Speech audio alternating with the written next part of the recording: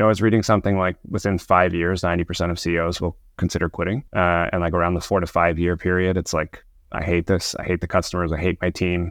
I hate everything about it. And so it's just, if you want to do the thing for one, if you're not doing it for 10 years, it's hard to get advantage because advantage comes from scale over time. And so, this is my life calling.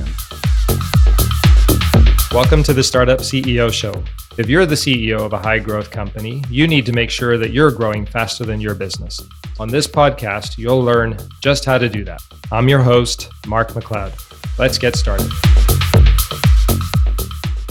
In this episode, I have the great pleasure of speaking with Robbie Bent, co-founder and CEO of Othership. This is not your typical startup story, but Robbie and his co-founders are growing a physical experience business using many startup tactics, and they are on a serious growth trajectory. Othership is a space for transformation, a unique combination of sauna, ice baths, breathwork, sound, and community. Robbie's dream is to solve loneliness by giving people in major cities a healthy place to meet and to heal. This is a deeply personal journey for him. He has many hard-earned lessons to share with us. I hope you enjoy our discussion.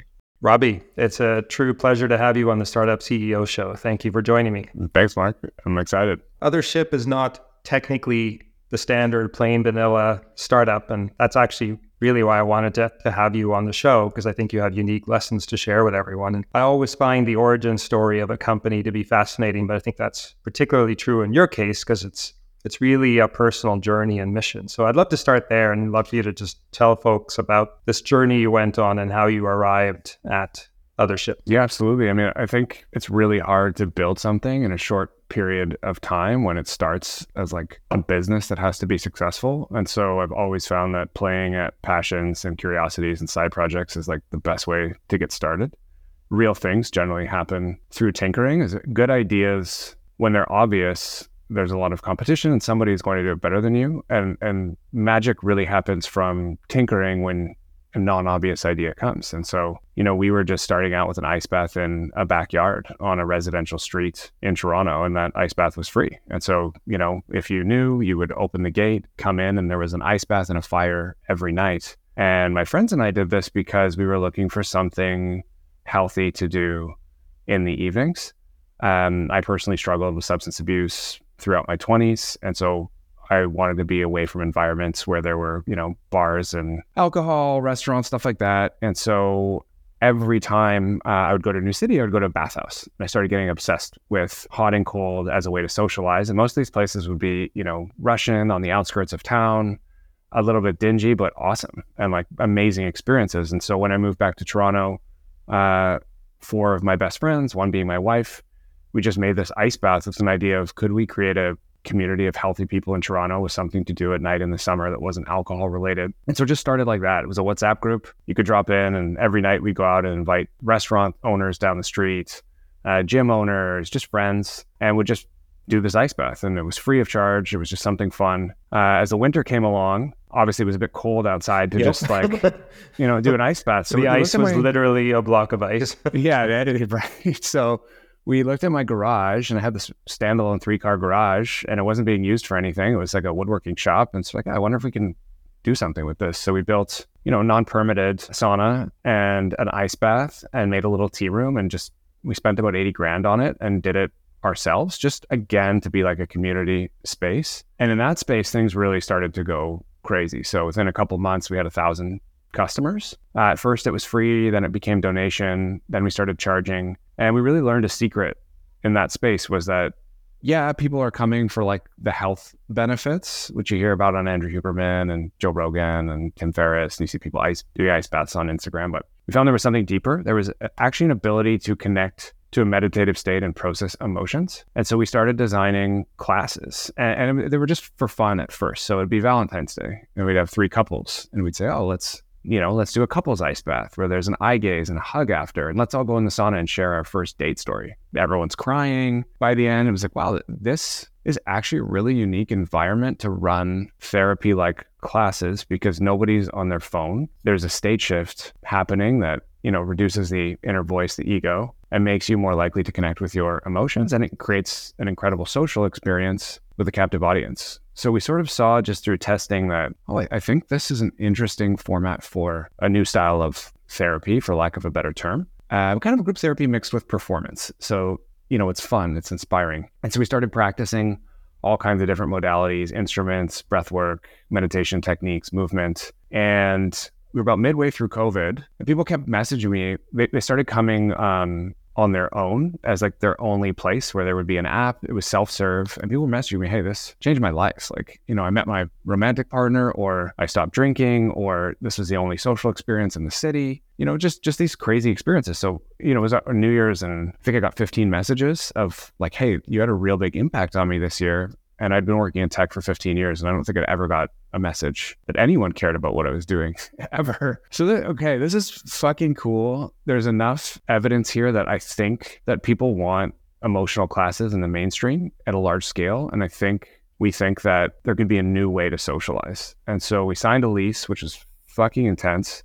That's scary. During COVID, we're like, we self-funded the first one, it was $2 million build. And we're like, we think people are going to come, but are they? Are you like mortgaging yourself? Like what's the reality of that? Yeah. So we had 5 partners. We signed, you're able to get a small business loan. So we personally guaranteed the loan, and then we self-funded a couple $100,000 each. And so, it was meaningful amount of money, but also we're like, this is a space we would use, that we would love, and we think it's going to work. And so we took a huge leap. And I remember the first piece of PR out was a BlogTO article, and in the comments some woman just said, before opening, like, who are these bozos? 40 people in a group sauna, disgusting, like, will never happen. Yep. I remember seeing that and being like, oh my gosh, like, have we committed it's a 10-year lease, there's a lot of money on the line. It was very nerve-wracking, especially because there was no, when we launched, and still to this day, there is no sauna and ice bath class in the world. It was just a crazy idea. And so we opened just as the COVID restrictions came off, and it was just very clear that, people wanted a space to process emotions that wasn't therapy, where you didn't have to say like, I'm depressed, I'm struggling. It was kind of an inspiring space. They wanted a space to do that in community, and they wanted a space to hang out and socialize at night that wasn't alcohol driven. That's amazing. Wow. There's so much to discuss there, and it would be many episodes, but first of all, I can say as a former VC, like, just your insight about kind of non-obvious opportunities. I guess why they call it venture. My observation looking back is the biggest opportunities were based on an insight that was obvious, but only after the fact. Like Uber, it is obvious now with the benefit of hindsight to know that it's better to just press an app and have a car show up. And for the driver, we can set aside whether they make a fair living in the politics, but just as an experience, to know exactly where your next fare is and not fumble for change, and know that it's like a human with a rating and all that stuff. But if someone had come into my office when I was a VC and like, hey, I want to disrupt the taxi market, I'm like, dude, that's a solved problem. Taxi medallions, unions, like, forget it, right? And so it's tough. I genuinely think that's why they call it venture. I haven't on the experience itself. So I've had a couple of exposures. One, you invited me down to the flagship place on Adelaide, and that building has a lot of positive vibes for me because it was one of my last deals I worked on as a banker was the sale of TWG to Deloitte, and they were a pretty big tenant in that building. But it's such a beautiful experience. The leaseholds are crazy, and everything's thought out. I'm in the final stages of completing my 300-hour yoga teacher training right now, and like, if I wanted to start a yoga studio, I know what it is. Like, I'll put my own touch on it, but if I want to hire a yoga teacher, they know what they're coming for. But you've designed this actually completely bespoke, multimodal experience. And so I think it's really special. And then that Leela Journey event that I came to, which I actually think was my first exposure, I didn't feel like an outsider because it was a welcoming environment, but it was so clear that there was a tight community. You could just see it. And even just the way you described, you weren't even trying to build a business per se at the beginning, but you were building community from day one, which is such a vital asset. So yeah, kudos. Yeah, it's really special. I wasn't planning to go here, but so many people in general, and certainly so many hard-charging founders struggle with substance abuse. And I wonder if you'd be willing to talk about what life is like on the other side. Yeah, so I like, grew up, I have ADHD, and so I love stimulation. I can work really hard. I can watch 10 hours of TV. I can read an entire book in one go. But, I love extreme sports. I love coffee. I've smoked cigarettes for a long time. And so stimulation for me, like I just love partying and being around people. And I didn't really have, in university, I just kind of wanted to be rich and I didn't care how. And that was what was important to me. Is a bit insecure, to be honest, but it's just like, hey, I'm going to do whatever I can to make a lot of money. And I was in some tech businesses that failed, totally hit rock bottom. And every night, I'd go out for a glass of wine, I'd have 4 and then start taking cocaine and I'd disappear for 2 days. And basically 2 days out of every week were shot. And it was definitely, to be a performer in that state is impossible. And that's how I would deal with stress. And as my business failed, it was running for 4 years. And I knew for the last 2 years it was going to fail. And I just was so afraid of that feeling. Like we'd raised $20 million, I had 100 employees at one point, and it just wasn't working. And I was like, what's going to happen? This is my life savings.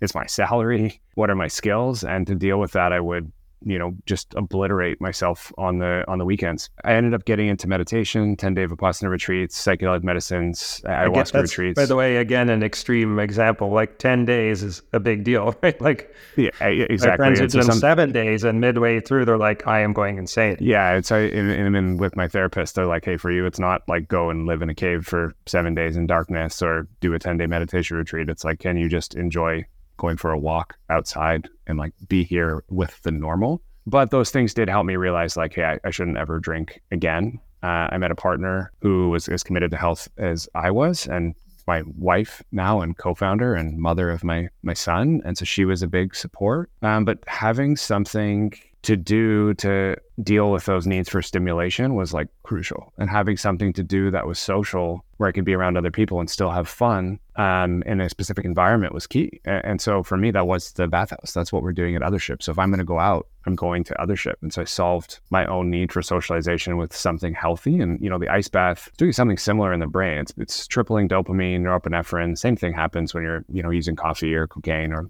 cigarettes. And so it's a way for me to get that stimulation, but it also does something unique where it's boosting your baseline levels of dopamine. So it's not like these other substances where you're getting these quick hits and then depleting. There's quite a big correlation between founders, ADHD, drug use as well, stimulants, coffee. And so ice bath for that demographic I've seen work extremely successfully. So on the other side now, since I stopped using substances, I joined the Ethereum Foundation, was quite successful there, almost by chance. I moved out to San Francisco because I followed smart people instead of following money. Did well, but was just lucky. And then started this as a side project in a completely different way. Instead of targeting money, it was, this is just something I enjoy and it's an MVP and it's for fun. And we'll keep adding to it and adding to it and adding to it. And the idea evolves to what it is now. But that's only possible, in the last 4 years. I've taken maybe 2 vacations. I work all on the weekends. I work almost every day. And I can do that because I wake up sober and fresh and I feel good. The other thing,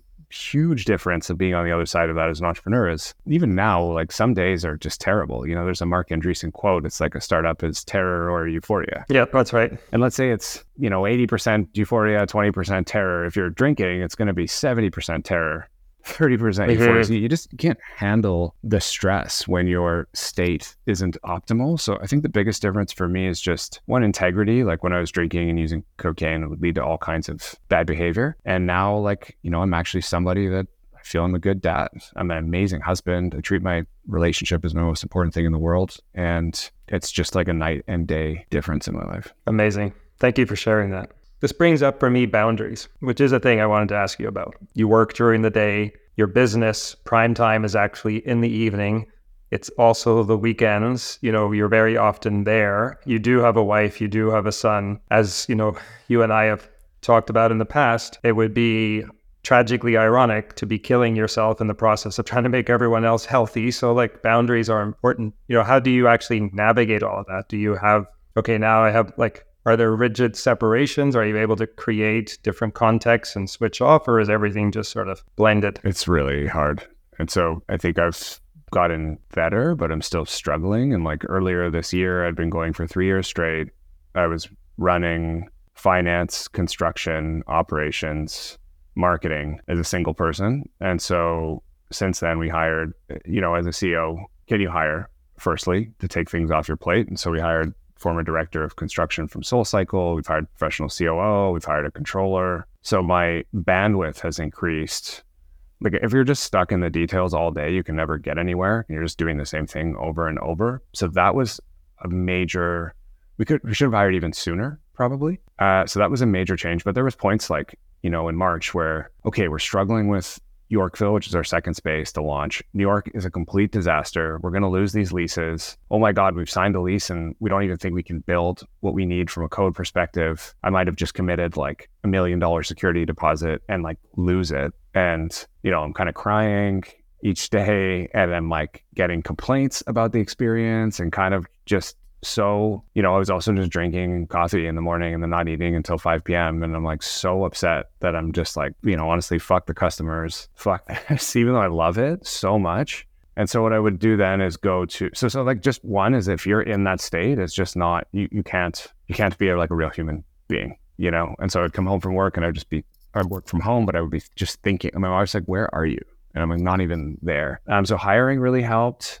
Some other things that, but also like, look, when you're starting, like you might not even have the money to do that. So it's just kind of hard but you probably don't have for a period of time. So I look at it as like, what am I willing to sacrifice for how long? And it's worth it to me, to be honest. Like if I look back on it, like, yeah, absolutely. Okay. That's what it's going to take to build something great and like create something in Canada and go to the US. Like that is what it takes. Like you have to have fanaticism about every little detail and you just have to care at that level. So it was worth it. Now the role has shifted from like, okay, I'm not an individual contributor anymore. And it's actually detrimental to the company for me to do that. And so now my role is mostly emotional. So it's like raising money, vision, ensuring all the employees are the right people. And it doesn't take like I'm losing my temper on calls with people and they're afraid of me, which, you know, candidly, yeah, I'm just trying to be transparent as possible so people know, but like, yeah, I would lose my temper. People are like, whoa, this guy's fucking intense. And I would like sometimes then regret it after, you know?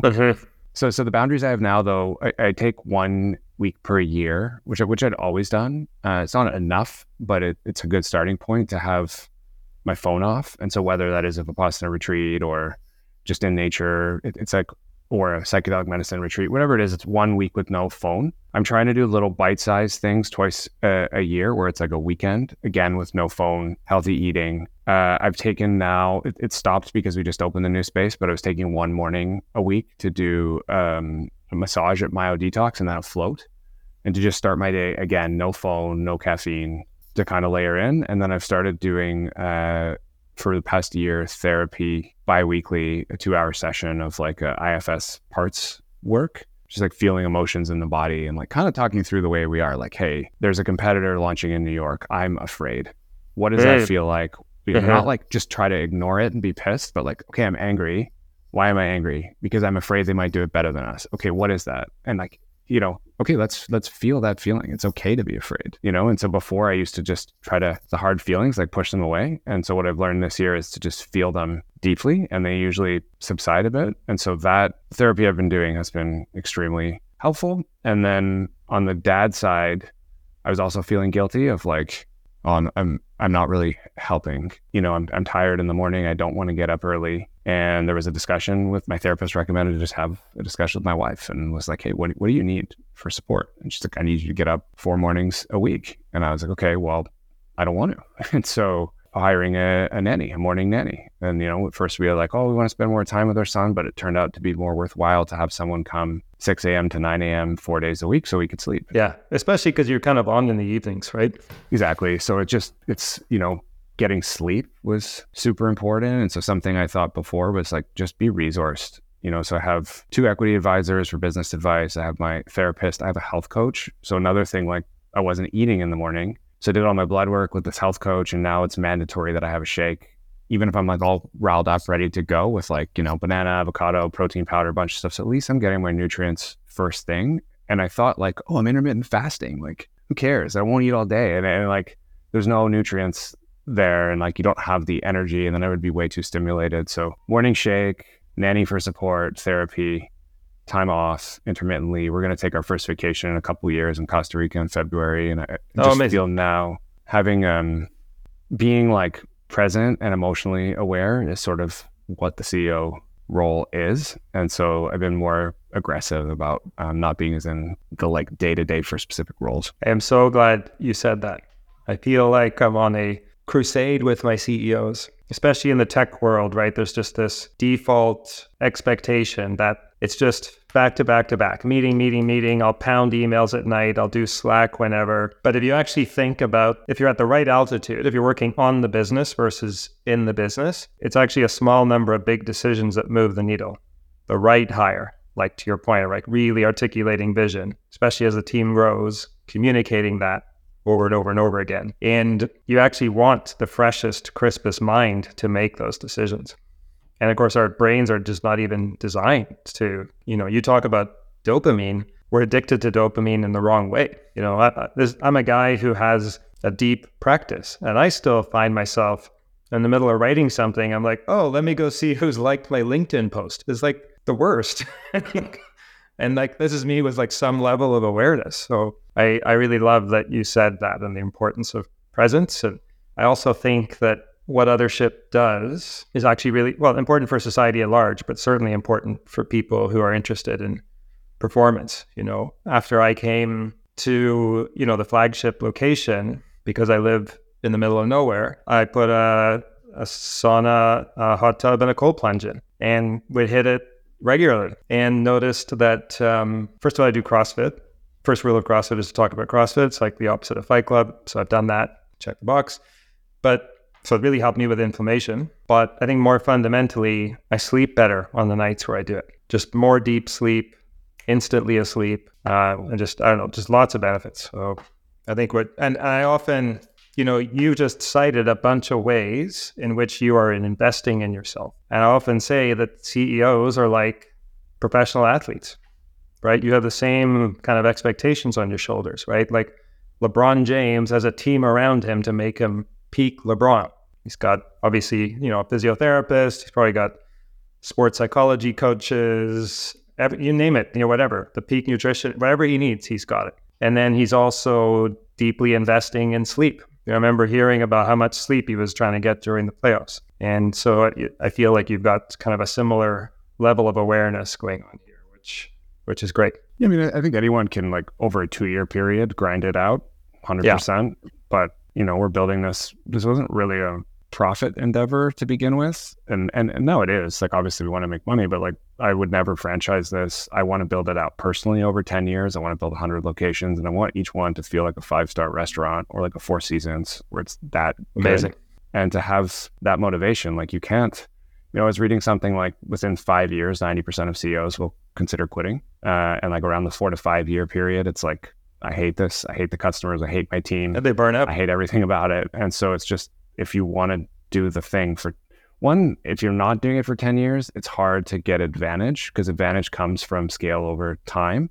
And so, this is my life calling. I'm going to do it. But it's, if you want to do something for more than 2 years, like, you'll just break. And I'm pretty hardcore and always have been. And I'm like almost broken like 4 times, even with some of the practices. So my, yoga teacher, Kia Miller, her husband is a guy named Tommy Rosen. And he's written this book called Recovery 2.0. And he's very public about, pretty serious substance addiction. And he's decades away from that. And he's devoted his life to helping others with that. And yet he even talks about how like every day is a struggle. Do you find the same? No, because I've replaced, again, I guess it's about like, addiction comes in varying degrees, and I've just replaced, unhealthy addictions with healthier addictions. And so work and coffee have taken the place of cocaine, and, it's also like, it's just ruining my life. And so there's never a desire of like, oh, it's 8 p.m. I should go out and like disappear for 2 days. And so now I have guardrails. I have like a wife. I used to also do that to chase girls and to try to meet people. And like, now I have a wife that I care about more than anything. And so a lot of the desires around like why I was doing that have shifted, but the behaviors are there. I just know how to deal with my addictions. And so now it might be a fantasy novel. If I'm like really cranking, I'll read like Dune or some kind of sci-fi and just read that for 6 hours as like my rush. It's like this big, it's a pretty big book. The first one anyway. It's just like trying, it's finding out what works for you. Cause I also don't believe like if you have to have fun. And so for me, I can have fun with psychedelic medicines, and they're not as risky. I can have fun with cold plunges and bathhouses. And so I don't feel it's a struggle like it was, for sure. Right. That's amazing. You referenced your wife before, and I want to go there, right? Most businesses fail, certainly most businesses that try to grow rapidly, most co-founder relationships fail. There's someone, typically the CEO has, I'm totally stereotyping here, but like the CEO has more context, more motivation, often more ownership. It has access to more experts, especially those that are raised venture capital, because like meet this CEO, like you're absorbing more than say a co-founder in a different role. And so very often co-founders don't go all the way. And now there are marriages within first of all, there's a number of co-founders, like there's like 6 of you, and there are marriages within this group. So how do you navigate all of that? Like what were the kind of discussions up front? Did you go into it with like an awareness of the risks? I'd love to learn more about that. Yeah, so my partner had been in restaurant groups and had had trouble his entire career with co-founder dynamics. I've been in 5 companies now as a co-founder, early stage person. And so a lot of awareness of the importance of coaching and the importance of this upfront. And so right from the beginning, I was the CEO, and there's no check on my decisions. So if I say it's New York, it's New York. If I say it's Miami, if I say we're going this size, there's one person with authority. I don't think you can build something where there's co-authority. So first thing with a co-founder decision is one person is the CEO, and that's very clear right from the beginning. Second, we had coaching right from the beginning. And so especially starting when you don't need it, it's more important because you need to build trust with your coach, and every person on the team has to have that trust. So when conflict arises, which of course it does, because the co-founder who manages finance for a single store is not going to be the CFO. The co-founder who manages construction for the first 2 is not going to be the person who leads to 100. And so almost every single role will be replaced except the CEO because the job changes, And so we had that discussion up front. It was very clear and people were okay with that. And we started coaching early. So like from inception, everyone met with the same coach. We'd meet with her weekly. And when friction comes up, she would facilitate arguments and like moderate them like you'd have an arbitrator. And so we've had discussions around equity fairness over time. We've had to reshuffle splits, which I think is also, was really good in that we were friends. And so there's been resentment at times when one person is pulling more weight than another, when some people do try to do jobs where they didn't have the experience for. So all of that stuff we've had to go through, and we're in a really good place now. But it was, coaching, willingness to shift equity, clear line of decision making. And, it sounds complicated, but the good thing about it is if you can manage the dynamics, it's actually a superpower because you have 5 co-founder energy. And that energy is like, if any one of us is in the space and there's something amiss, boom, immediately escalated. Like, we need to fix this. Every employee that deals with the co-founder sees that level of passion. So you have 5 times the passion. So we're actually able to build a community that we want, especially for brick and mortar product. So we can just move 5 times faster. So, in this 4 years, not only do we have multiple spaces and are expanding to the US, we have an app as well. And so some of the co-founders worked just on the app and launched it. So overall, I think if you can make it work, and if you can make it work with friends, there's like no better journey of meaning to have with a guy. Like, there's nothing like, in a friendship, you can often avoid conflict, and a business you can't. And there's nothing like growing with people around shared meaning. So to me, it's just the most wonderful gift. And I think, honestly, every day, thank God that I'm not alone. Yeah. Oh yeah. I think it's really hard to do it alone. That's for sure.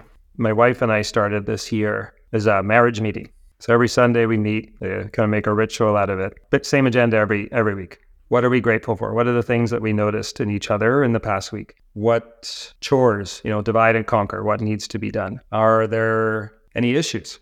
If so, let's surface them. And then plans for good times. Let's, not just let life happen, but let's actually plan, So the thing I love about it is, I feel like we're, like you said, you got the coach before you needed it.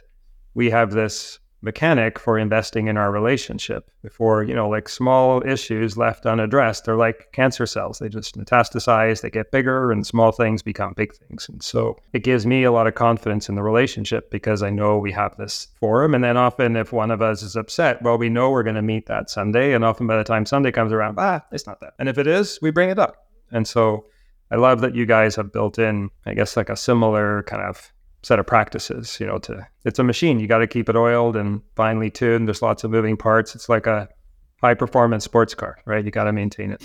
Back to kind of putting on my VC hat. I look back kind of in year 24 in the startup world. And when I look back, the single biggest factor was timing. You get everything else right. Rockstar team, amazing product. But if you don't get the timing right, it's really not going to work. It seems to me from the outside looking in that you've kind of nailed timing. What are your thoughts on that? Yeah, I don't think we could be any more lucky. And so there was a whole bunch of things like I had mentioned, like this wasn't a business. We were doing hot and cold, not because of the health benefits, but because of the community feeling and because we wanted a space to socialize. And so at the same time, bathhouses have existed in every single culture except North America. So there's a market that should have this because it's everywhere else since the beginning of like human evolution, basically. And there's none. Then you top on, there's a huge movement to sober living, which I've seen and lived. So people looking for healthier experiences. Then there's health benefits, which every day there's a new report, on all, like we don't even market any of the health stuff because it's just happening for us. Then there's problem with loneliness in urban areas, which isn't quite well known yet, but it's like the Surgeon General's number one thing is more dangerous than 15 cigarettes a day is loneliness. And that's due to increased use of cell phones, isolation from using things like Uber Eats. Everything is instant, and as a result, there's less human connection. Now, even more people meet online than all other forms combined. So there's this whole thing around loneliness and people wanting to connect. Then there's like health and longevity that's exploding, and then finally, there's people that are looking for more meaning. So, spirituality, yoga, meditation, stuff like that, psychedelic medicines. So I think we're really hitting a place where life is default unhealthy. And if you live in a city, you're default unwell. You're at a desk, you're not outside enough, you're probably not eating properly, you're on your phone all day. And so I think all of these trends are kind of colliding into like something perfect for us in a market where there is no competition yet. So timing is excellent, and we're the first mover. Now brick and mortar is challenging with like a VC hat on because like you hit product market fit. There's no real like the barriers to entry are, hey, it's expensive to build. It requires it's quite complicated, it takes time, and then to scale many, it takes like an enormous amount of capital. And operationally, it's extremely difficult because you're relying, it takes me 50 to 100 people to run one of these spaces. So it's quite hard to scale. So it does take time. And then you have to sign the lease, you have to guarantee the debt. So it's not like everyone can just pop these up, but it will take us 10 years to build these in every city. And so, of course, there's going to be competitors. There already are. And so you see the idea and you can copy it. And if you're in a different neighborhood that's closer to where someone lives, it's out there. Whereas, if you build Shopify or Facebook, like these have network effects that prevent competition. And that just doesn't really exist here. So in one way, I think the timing's perfect. In another, I think we really have to think about how fast do we go while also maintaining, what 5-star customer experience. As you're planning kind of locations, facilities, are you planning around people returning to work, like moving to offices? Or are you planning around residential kind of high density areas? Mostly high density areas. And so when we look, like the good thing is now is these just don't exist. And so as long as you're in a high density neighborhood, you'll probably be the only one. So, but yeah, and even like in New York, we'll get the numbers, we'll look at where the best Equinox is, where the best Soho House is, where the best Barry's is, and kind of look at the numbers of high-end consumer fitness brands. But we would not go into an area for a discount that was a tier 2 building. I think one of the only ways to stay ahead with these types of businesses is to like be the premier brand, and like brand is everything. So every email, every piece of language, how the front desk greets you at the front, how clean it is, how often the maintenance is done, how differentiated can you be? And so the minute you go into a tier 2 building, even a tier 2 neighborhood, it really impacts the brand. And so generally with these things, even though there's a lot of competition, there's only one SoulCycle, there's only one Barry's, there's only one Equinox. And it's the brands that's focused, like maintained their brand promise. So that's kind of how I think about it. It's like density plus neighborhood brand. Yeah, it's not a coincidence that those are your neighbors in Yorkville. Yeah, exactly. Right? Exactly. Equinox is a block away. Barry's is like literally around the corner. I used to go get shakes there all the time. Yeah, you're in the right place. The 3 keys of retail, right? Location, location, location. All right, you might cringe at this question. What tales, good or otherwise, do you draw from WeWork? So the first one is, look, if you sign one bad lease for your first one, you're bankrupt. Mm-hmm. If you sign one bad lease in your first 5, you're extremely impacted. If you sign multiple bad leases in your first 10, you're bankrupt. And at the end of the day, it's a unit economics business. These aren't software businesses. They have specific margins that require specific throughput. And so if you expand to leases that are not profitable, you will not be profitable. And so it was a extremely unique situation where someone was able to raise a ton of money selling a vision of a tech company that wasn't with, you fast forward today and you have a whole bunch of I'm talking I'm worried about one lease underperforming in my first 10, and they're 75% of their leases are underperforming. So in bankruptcy, actually, WeWork would probably be a fantastic takeover. You could get rid of the bad leases and the brand is probably still intact. But I think the biggest tail there is just be extreme. There's this thing Jeff Bezos says is go fast when the decisions are reversible. And the only decision in brick and mortar that is not reversible is your leases. And so you have a lot of companies, you have a grocery store where there's a retail division and they get paid on how many leases they sign. Now, for us, I will walk every single space. I will go in the neighborhood. I will live there for a week. I will talk to all the tenants. I will ensure, that ends with me only signing the leases. And again, if you have to do, for us to be really successful, 20, 30, there's no better use of time than ensuring those are the right spaces. So you mentioned you came from the tech world. You just talked about lessons from Jeff Bezos.